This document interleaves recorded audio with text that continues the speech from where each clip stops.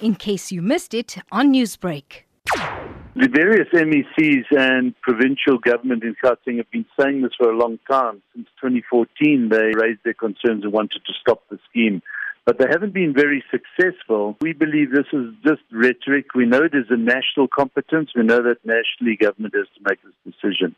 Until it is made, this is just talk, and we don't believe that government is taking this matter seriously on the one hand, and on the other hand, we believe the public have already made the decision for them. They are not paying. More than 80% of people have defied this system and are not paying. There's nothing that government can do about it, not legally, not through blacklisting or seeking default judgments. Wayne, OUTA has been working against e-tolls from early 2013 and 2014, bringing actions against the government, trying to stop this. How are you going to continue this move? We have won this when you think about it from a practical point of view. We have over 3,000 cases that were lined up with a test case being formed, which SANRAL halted, and that's a problem for them now. They've really shot themselves in the foot when it comes to their argument and their credibility and their reasons for wanting to take legal action against citizens. So we will continue this fight until the government pulls the plug. We've provided them with our research, with the alternatives, with other ways of paying for this, the bonds. And we've never been against the user pays principle.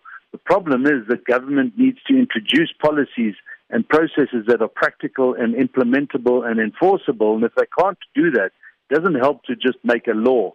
You earlier said that about 80% of Gauteng citizens were not paying e-tolls. Is there a figure that you can put to that? They were supposed to raise about 30 million rand a month to pay not only for the scheme. This was going to profit Austrian-based company, by the way. We've learned that the scheme only costs, because they've been managing it at about 60 to 70 million rand a month. Less than 20% are paying, and more than 80% are defying this. Remember, this is at 30 cents. Well, it's gone up slightly since then. They launched it at 30 cents. They wanted initially 60 cents per kilometre.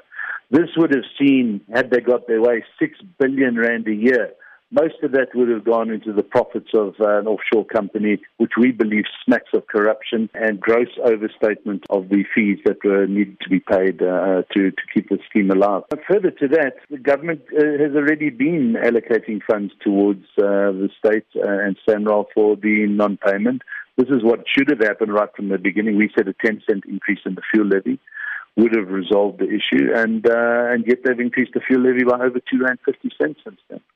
Newsbreak, Lotus FM, powered by SABC News.